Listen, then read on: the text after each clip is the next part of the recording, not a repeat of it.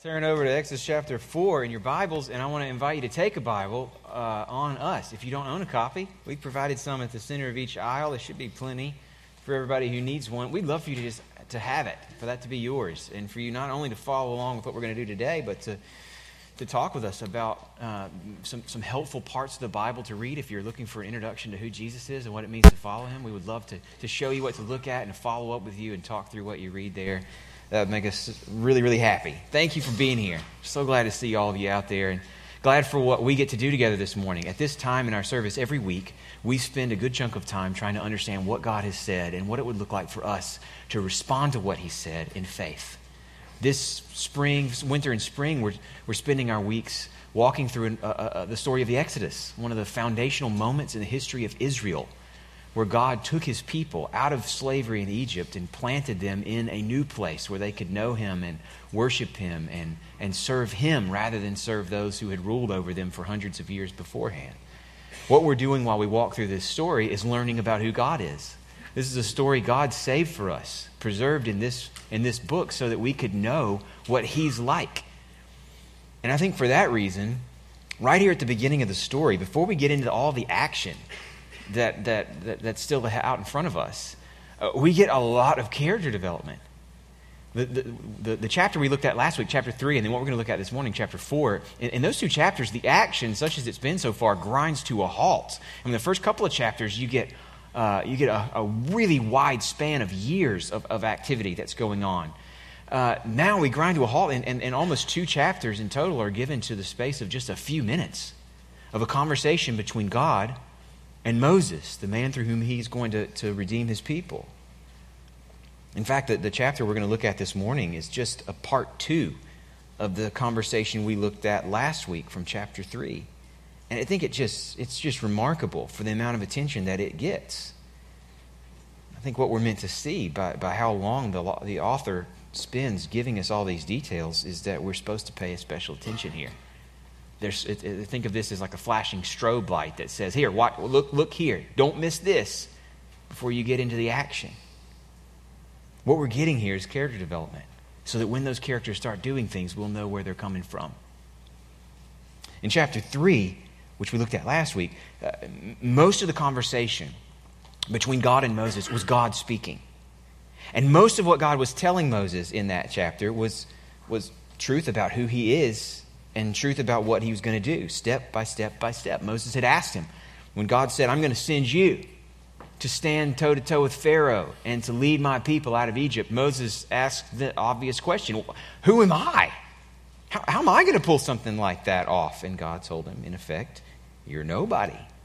You can't pull that off. I'll be with you. And Moses' response to that answer was to ask the next question that matters most at that point. Okay, so who are you then? Why should I be confident that you can do this job? Why is it good news that you're going with me? And God answered, in effect, I'm the one who can do this. I am. And I promise I will. And step by step, he lays out for Moses what he's going to do. Moses, in that conversation, his questions, he was focused in on his own weakness, right? He's locked in on what he knows he can't do. Obvious inabilities that no one's disputing. What God was doing is constantly bringing his focus back to God's unending ability, to God's purpose that he's laying out for him with crystal clarity. And it strikes me that the end of chapter 3, where we stopped last week, would have been a great place for the conversation to end. At the end of chapter 3 was God having lined out, line by line, here's exactly what you're going to say to the elders of Israel. Here's what will happen next. Then you're going to take the elders from Israel, you're going to go to Pharaoh all together, and you're going to say this to Pharaoh, word for word for word. And Pharaoh's not going to listen to you, so then I'm going to have to humble him, and then he'll send you out. And when he sends you out, you're going to take all their stuff. It's like line by line by line. God is giving him the script that's about to play out. That would have been a nice place to end. And then jump ahead to Moses actually going back to Egypt and having that conversation with the elders and then them going to Pharaoh, and then we're into it. But that isn't where the conversation ends. As chapter 4 opens, Moses is still asking questions. Moses is still raising objections. Moses is still not convinced, in other words, that this is a doable job. In other words, Moses is hung up in exactly the way I find myself hung up towards God and his promises, year in and year out. I don't know of a place in Exodus where I have an easier time connecting with a character than I can connect with Moses here. This is an exchange that has deep, deep resonance with my experience, and maybe yours too. So here's what's good about this morning, friends. As we see ourselves in Moses' doubts, we can see as God responds to him what we can expect from God in those doubts. Hopefully we see ourselves in Moses' doubts, and watching God respond to Moses, we can see how God will respond to us.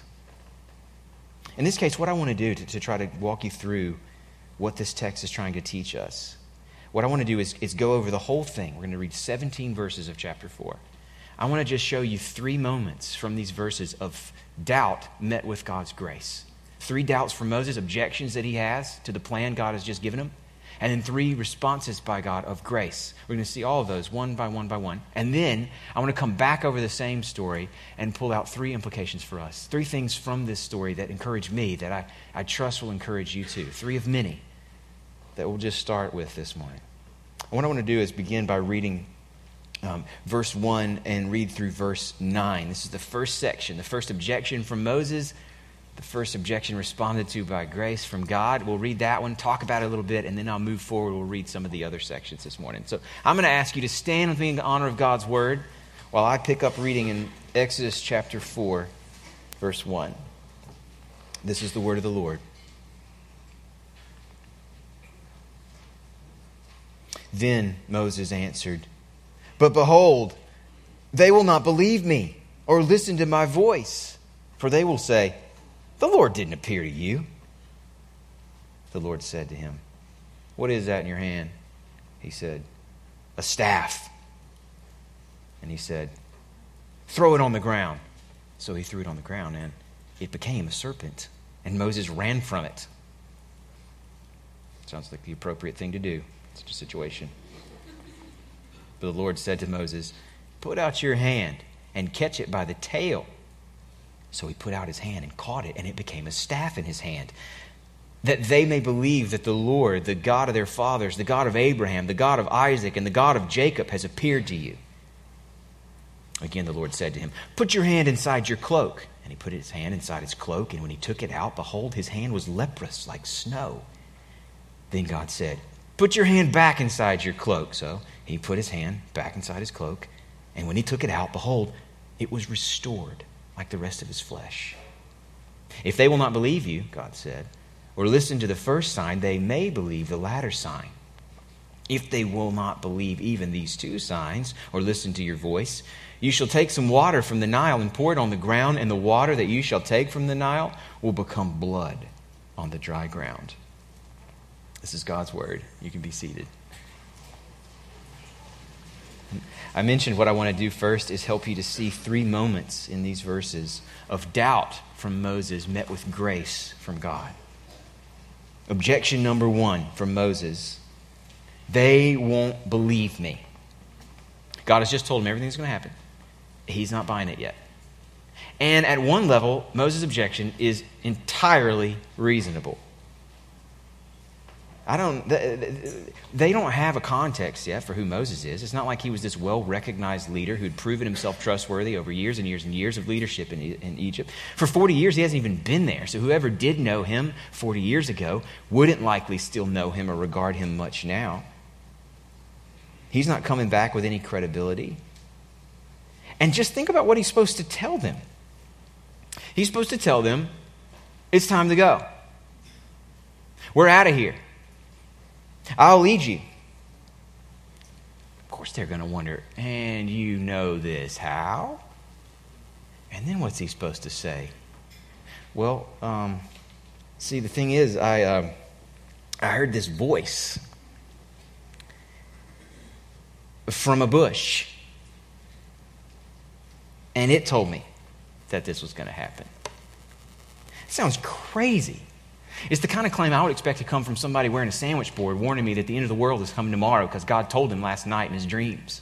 If I see that street preacher out there, I'm not buying it. I'm moving on. Actually, I'm probably going to the other side of the street to make my way on to wherever I'm going. It sounds crazy. And what they would likely say is exactly what Moses predicts. The Lord didn't appear to you. Who do you think you are? Prove it. On one level, Moses' doubt makes sense, in other words. It's super reasonable. But on another level, friends, and this is what I don't want you to miss, on another level, don't miss what's happening here. Moses has already asked God how he could be sure that he could pull this off. God has already told him not to focus on himself, but to focus on God.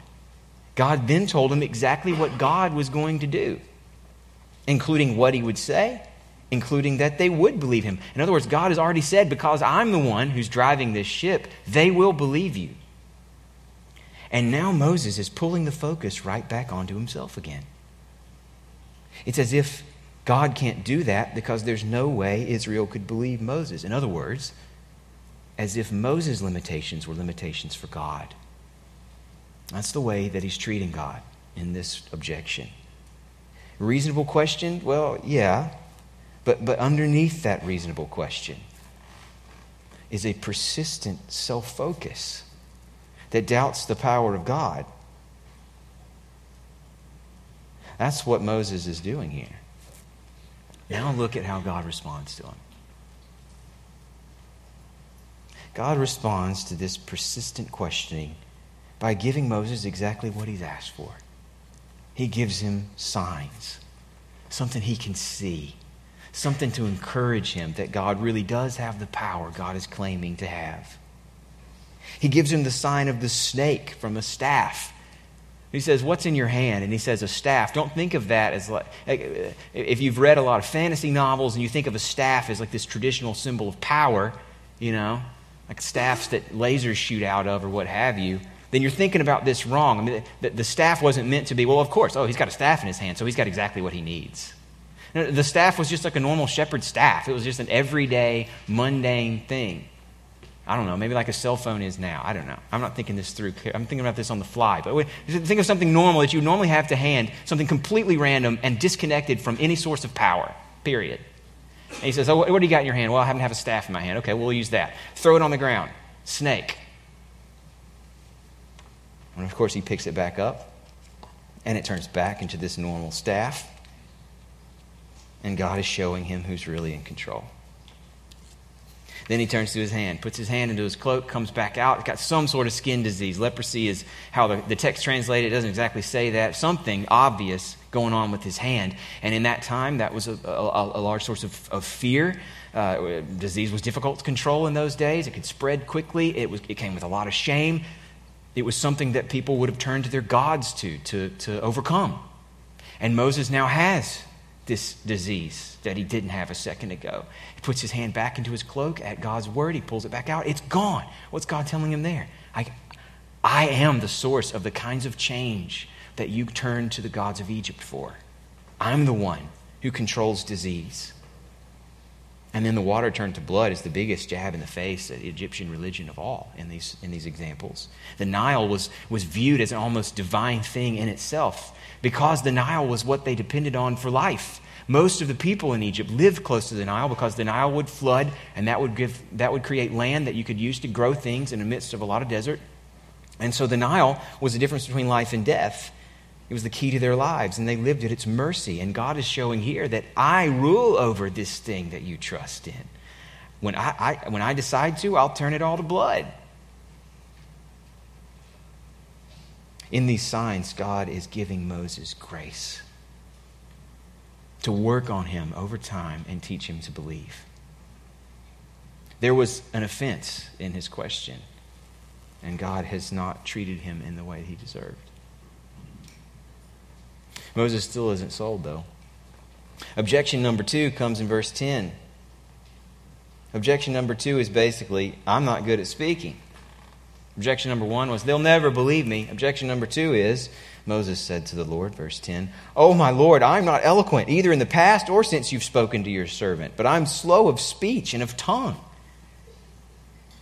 It's not clear exactly what Moses is saying here, if he has an actual speech impediment or disability of some kind, or that he's just generally recognizing that there are no words that anyone could say that could persuade people of the truth of what God is telling him now. Either way, his inadequacy is present to his mind. It's weighing on him, and he's not wrong again. Moses has moved on to another reason, rooted in himself and his own inability to doubt God's promise. Now it's not so much about what Israel would or wouldn't believe. Let's just say Israel believes him. They're going to go along with the whole thing. Now Moses is saying, even if they did believe me, I can't lead them. I don't have the skill set. And look at how God responds to him. Look at how he reassures him. I can't do this, Lord, Moses has said. And the Lord said to him, who has made man's mouth? Who makes him mute or deaf or seeing or blind? Is it not I, the Lord? Now therefore go, and I will be with your mouth and teach you what you shall speak. Translation, your limitations aren't limitations for the God who made you, for the God who's promised to use you, for the God who made your mouth and can teach it to speak. I'll be with your mouth, he's saying. So stop focusing on your mouth, on your own abilities, and focus on me. Look at the one who's with you. And with the Lord's answer to this second objection, Moses is driven to his final objection, and we go with him to the root cause of all of his anxiety. Objection number 3, when you boil it right down, is basically, I don't want to go. Don't send me. Look at verse 13. This is my favorite moment. But he said, oh Lord, just please send someone else. Every objection he's raised, God has had an answer for. Point for point for point. He's been going back and forth playing ping pong with God over his objections. And finally he's like, I know you're going to have an answer to all of it. I just don't want to go. Just send somebody else, please. He breaks down. And I think what we see is that the reasons he's been giving, the objections, the arguing with God, from the very beginning, it's not been about Moses doing his due diligence. It isn't just that he's just a super careful planner who likes to have everything lined out from the beginning. If it were, these reasons would have penetrated. These reasons would have gotten to him because God is giving him that. He is giving him the type A's dream scenario of a mapped out plan from beginning to end in which the power source that can accomplish it is the one that's going to do it. And Moses isn't faced because actually Moses' mind has never been the problem. That's his heart. It's his desire. To him, the whole thing sounds terrible. He just wants to stay right there and herd sheep. It's so human, friends. So believably. It's so exactly what I think I would have said. This is not an argument. It's not about how much evidence he's got. It isn't about what's plausible or what isn't. His objections aren't intellectual. He just doesn't want to go, and up to now he's been trying to explain why, and without an explanation, he's just left with this plea. Just anybody else. Just send someone else. I think God's response here makes sense too. Verse 14, we see that the anger of the Lord was kindled against Moses. A flash of anger. Moses doesn't want to trust him. All that God has given him hasn't been enough. The needle hasn't moved yet. And clearly, just from what God has said and what we can just infer from who Moses was, it isn't that God chose to use Moses because he had some remarkable or irreplaceable ability. It isn't like God stuck with this man and he couldn't move on. He could. In some ways, he should. But look what he does. As soon as we're told about his anger, I think we're expecting to hear him pounce. And instead we see him once again bend down to Moses to give him more. The Lord was kindled, his anger was kindled against Moses, and he said, is there not Aaron, your brother the Levite? I know that he can speak well. Behold, he's coming out to meet you, as if God had already called him. And when he sees you, he will be glad in his heart. You shall speak to him and put the words in his mouth, and I'll be with your mouth and with his mouth, and will teach both of you what to do. He shall speak for you to the people, and he shall be your mouth, and you shall be as God to him. And take in your hand this staff with which you shall do the signs. As soon as we're told about God's anger, we're shown again God's grace. He promises to send his own brother, someone he knows and trusts, presumably, who's a good speaker, whose skill set balances out Moses. And he's still going to use Moses anyway, despite all the objections. What we see, and I hope it's clear enough now, it's a pretty simple, straightforward point that comes out in every one of these exchanges. Doubt upon doubt met with grace upon grace. Over and over, Moses doesn't believe that God can do what he said. And over, God meets him, reasons with him, helps him, and encourages him. I think the real question we need to answer about this text is why all this attention so early on in the story given to this little conversation? Why all this attention given to such a negative picture of what will become the book's main human hero? And we've said all along, God is the main hero of this story. That's really clear. But Moses, he's a model in some ways for Israel. He is celebrated here. He is going to be the main human hero of this story. Why all this time describing him in such a negative light? I think it's surprising. We're meant to notice it and to pay attention. What is all this? There's a lot of things that could be said. I just want to bring out three. Three things that encourage me, that I hope will encourage you too.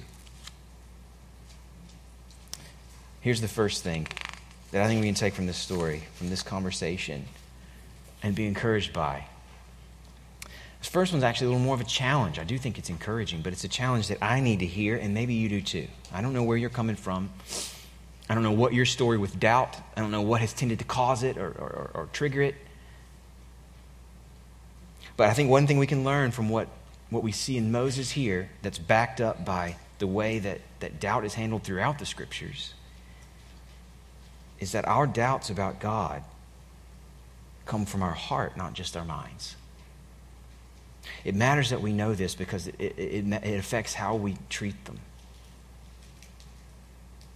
And I'll acknowledge, as somebody who's struggled a lot with doubt over the years, I want to acknowledge I'm sometimes frustrated by texts like this one where a doubter gets exactly what they ask for. Right? Where somebody wants a sign, something they can hang their hat on and get it. Because I've never gotten anything like that, to be honest.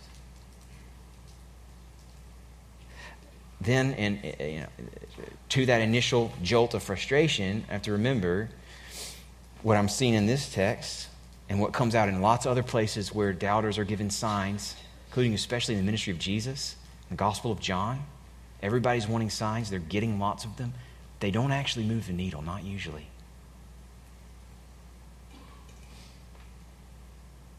We think that if we had signs like these, that our faith would be stronger, but that just isn't how it plays out here or elsewhere. In fact, the Bible says we've already had plenty of signs of who God is, of what we can expect from Him, of what He expects from us. The Bible says in many places, including Romans 1, that He and what He's like, He is clearly seen in what He's made. And I'm clearly experiencing signs of who He is in the fact that I enjoy all sorts of things in my life I didn't provide for myself, including the breath I'm using to talk to you right now. Why am I not able to see it? This story and other texts tell me that it's because my heart doesn't want to. Not fully. We often think about, maybe you're like me, I'll say I often have thought about my emotions and intuitions as something that my mind can sort of regulate. Right? That work through the mind in order to master the life. One of my favorite books that's challenging my thinking on this is by a guy named Jonathan Haidt called The Righteous Mind. And he talks about how that actually is a way of thinking about that is actually one really common model for how the mind relates to the heart. that's in ancient philosophy. And a good picture of it is thinking about the passions, the emotions, the intuitions as a kind of set of chariot horses that are, wild and running fast and free. And then the mind is the chariot driver that controls them, right? That keeps them in check, that makes sure they stay productive and on point. But this guy argues, and I think he's so right, that actually the better image is that the passions, the emotions, the intuitions are like the elephant. And the mind, its reasons, its ideas are more like the rider on an elephant, where, maybe you got some control, but actually not a whole lot. There's actually, it's the elephant that decides where the elephant's going, okay? It is not going to listen to that rider, not in the way that we tend to think. That actually often it's our heart that our mind serves. The mind's reasons serve the heart's desires, justifying them, explaining them. And I think that's what we're seeing here in Moses. When he's reasoning with God, back and forth, and God's got him point for point, evidence after evidence. When you boil it down to it, it's just he doesn't want to go. Send somebody else. All along, his reasons have just been serving his heart's desire to get out of this impossible situation.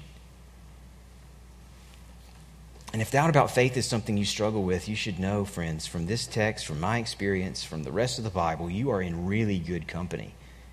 God's main instruments have often struggled too. From Abraham to Moses to Gideon to Jonah to Peter and Thomas and all down the line.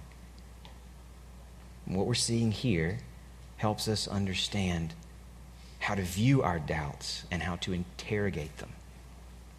When you're concerned, when you're wondering, when you aren't convinced for whatever reason, at least part of your experience of that should involve asking questions of your desires.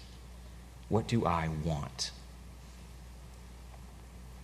Friends, that's an open question. There are a lot of things that could affect what you want, and that could affect the confidence you have towards God. A lot of things. I'm not trying to lead you towards one in particular source. I once heard an anecdote, probably shared it in here before. Let me give you a couple of examples of where this could be. I heard an anecdote from somebody who's in college ministry saying that he often dealt with college kids who were struggling with their faith. And it makes sense. You're seeing a lot of new ideas. You're encountering them for the first time. There are philosophical challenges and questions. The world seems bigger than it used to, all of that stuff. But he said, in his experience, that isn't usually what it boiled down to. That you show me the college kid who's now questioning whether or not it's all true, and I'll show you the college kid who's decided they want to be sexually active now. That this is a college kid for whom a God who made them and regulates their sex life is an inconvenient truth. Sometimes our doubts are affected by our desire to be accepted by people. Sometimes you may be pushing back on things that the Bible teaches that you would rather it not teach, because the people that you are drawn to, the people whose affirmation matters to you, think that the teachings of the Bible on that point are ridiculous. You don't want to be on the outside looking in. And it would be inconvenient for these teachings to be true. One of the things God has shown me over the years of my struggle with doubt is how often I'm doubting from my desire to have a kind of impenetrable, invincible fortress of rationality behind my faith. That I can't fully believe and be confident and stable if I can't be sure that I can handle all comers. That there's not some blind spot that somebody's going to expose with a question that I can't answer. I don't want certainty that doesn't come through my intellectual gifts. There's pride in that, friends. I don't know where your heart might be affecting your struggle with doubt. I'm not trying to script that for you. What I am trying to do is say, one thing we can learn from what we've seen here in Moses is that the heart is involved. What it wants affects what you think. And that one way to process your doubt is to ask your friends to ask you, what do you think you want?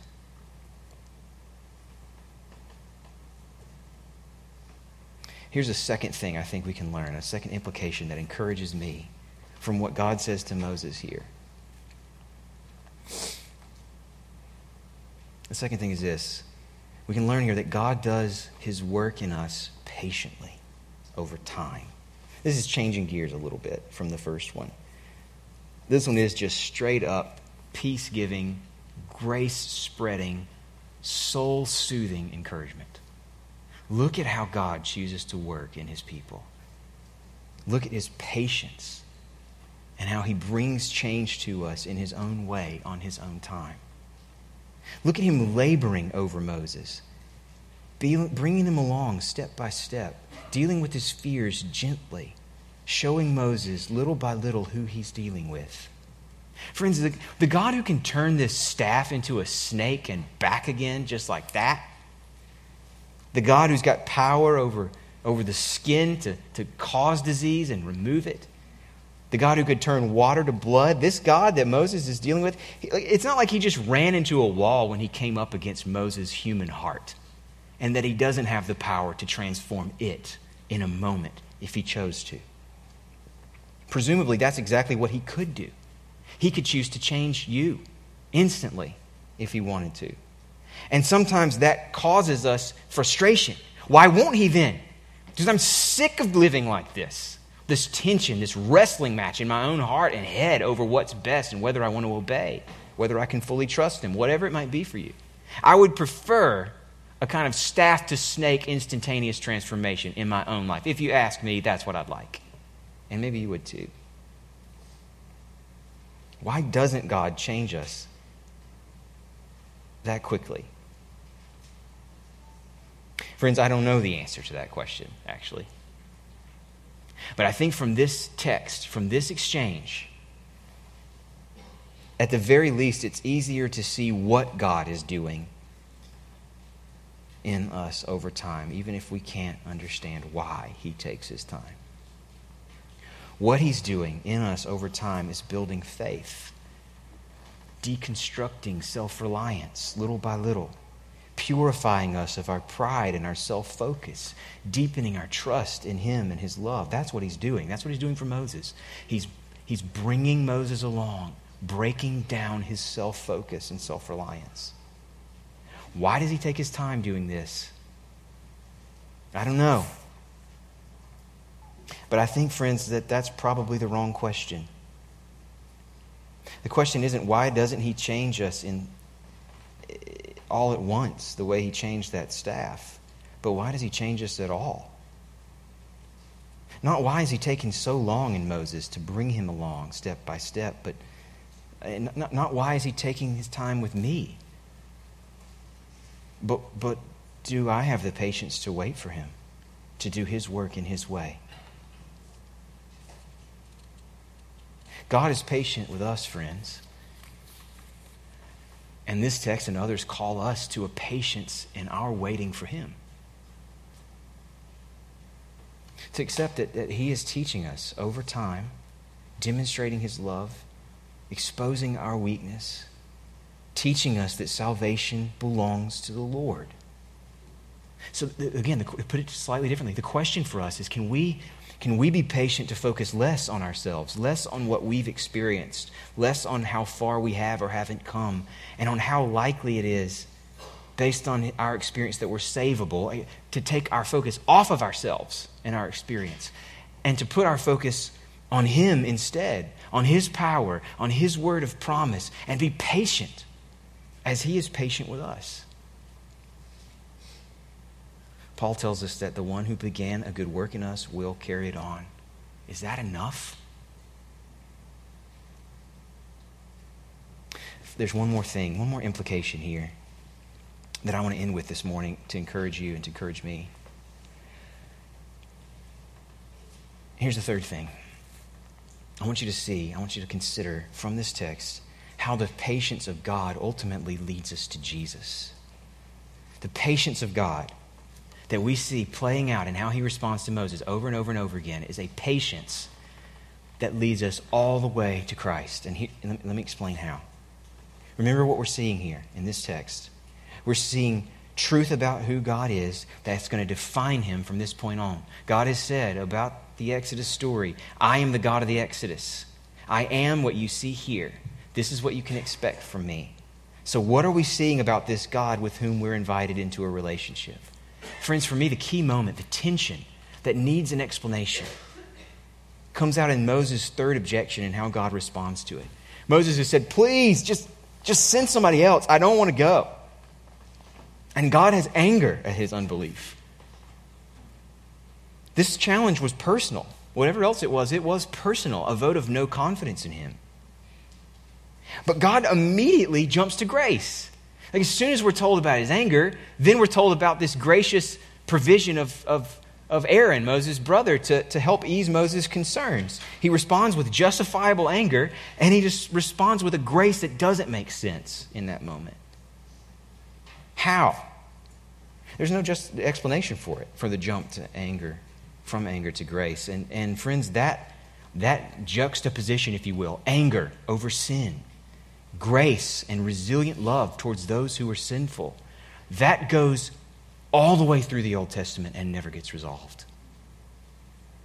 You've got laws that God is going to give to Israel, even later on in Exodus, that uphold this beautiful vision for what life can be. And you've got sacrifices that are given to people who are lawbreakers so that they can still live and know God's grace. You've got prophets who say, because of your rejection of this covenant, I'm going to bring judgment on you. I'm taking you out of the land that I've given you. And he does. But then those same prophets promise, I'm going to bring you right back. Not because you cleaned up your act, but because I love you and I can't leave you there. All through the Old Testament, anger, judgment, a righteous response to sin goes right alongside love and grace that's resilient. How? Friends, that is a tension that the Old Testament doesn't resolve, and it's one of the clearest paths to who Jesus is. One of the most poignant moments, the most human of moments in the life of Jesus, comes on the night of Jesus' death. Matthew's gospel tells us of the scene in the Garden of Gethsemane, just outside the walls of Jerusalem, where Jesus went to meet with God his Father, to speak with the same God who spoke here to Moses. He has already said by this point in that gospel and in every other gospel that it was God who had sent him here to lead his people out of bondage to sin and death, just like Moses had led his people out of Egypt. And he knew that the road of liberation was going to be a road marked with more suffering than any one of us could ever imagine. Jesus understood already, because it was a road that he and his Father had planned all along. And faced with that road, looking ahead to separation from his own Father, looking ahead to what that would mean, and echoing the humanity of his people's former leader Moses, Jesus cries out to his Father, "Let this cup pass from me." It's almost, please send someone else. But not quite. In a crucial way, not quite. For he also prayed, "Not as I will, but as you will." And his Father, hearing the prayer of his Son made man, says nothing. Think of it, friends. This Father doesn't answer his only begotten Son, whom he has known and loved for all eternity. "Let this cup pass from me." And in effect, his Father says no, so that he can show grace to sinners like me who struggle even to believe in him. And friends, the one who came not to do his own will, but to do the will of the Father who sent him. He got up from that garden. He set his mind on the glory set before him, and he endured the shame of the cross. The grace of God toward Moses in his doubt and unbelief, the grace of God towards us in place of the anger that we deserve, it's offered to you and to me this morning only because in unimaginable love, he didn't answer the request of his only Son, but gave him up for us all. Jesus died so we could doubt and be forgiven. And in his death, ordained by his Father, embraced by our Savior, in his death for us, we have the sign above all signs that he is with us. He is for us, and he always will be. Father, I pray that you would help us to see you through Jesus. to know through him of your love for us, to accept this sign and be encouraged by it. And I pray, Father, that you would help us to help one another, to hold on in faith, to strengthen the faith that we have, and to look with clear eyes towards everything you've promised us that you alone are able to provide. Thank you for your word. Help us to believe it. We pray in Jesus' name. Amen.